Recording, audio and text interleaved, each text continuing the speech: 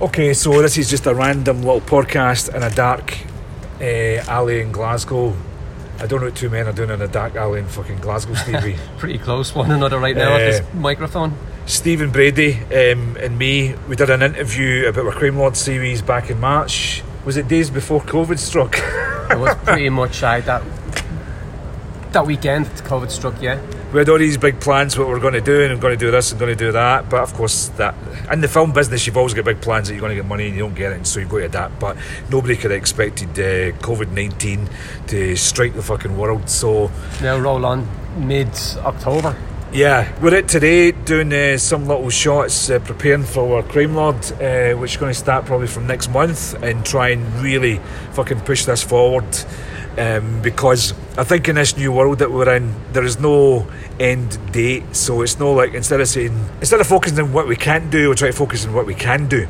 And there's a lot of stuff we still can do. Yeah, because I get that. That's what I was just telling you about a minute ago. It's that feeling like the way things have gone. It's like I've watched a lot of these underground documentaries about underground filmmaking in the 70s in New York, and when the music scene and CBGBs and people were making films in 16mm, there was no fucking money about it, there was no nothing. Aye, and we're back to that stage only for we've got the technology to actually...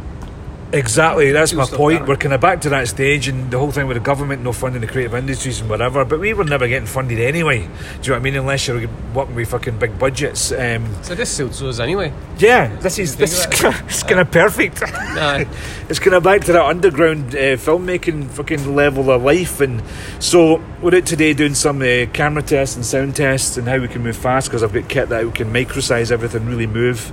And we've already got Crime Lord on Amazon and different platforms. You know, it's around the world. So we went, fuck it.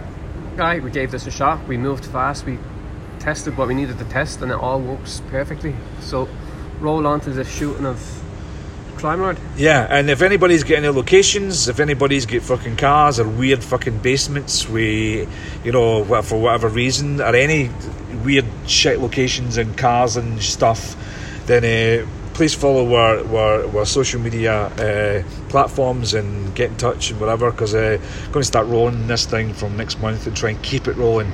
I'm just surprised we're still fucking here, the amount of crazy shit has been happening. So, but anyway, a quick little podcast in a dark fucking alley in Glasgow on a Saturday afternoon when the pubs are fucking shut.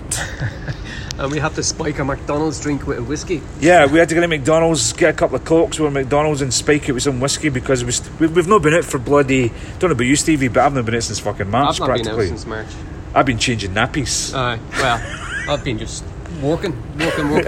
You've still been working because you've got your own business and gardening, so which is great. So anyway, don't want to waffle, a little quick podcast, and thanks for anybody that listens and follows the Crime Lord series, and we're off.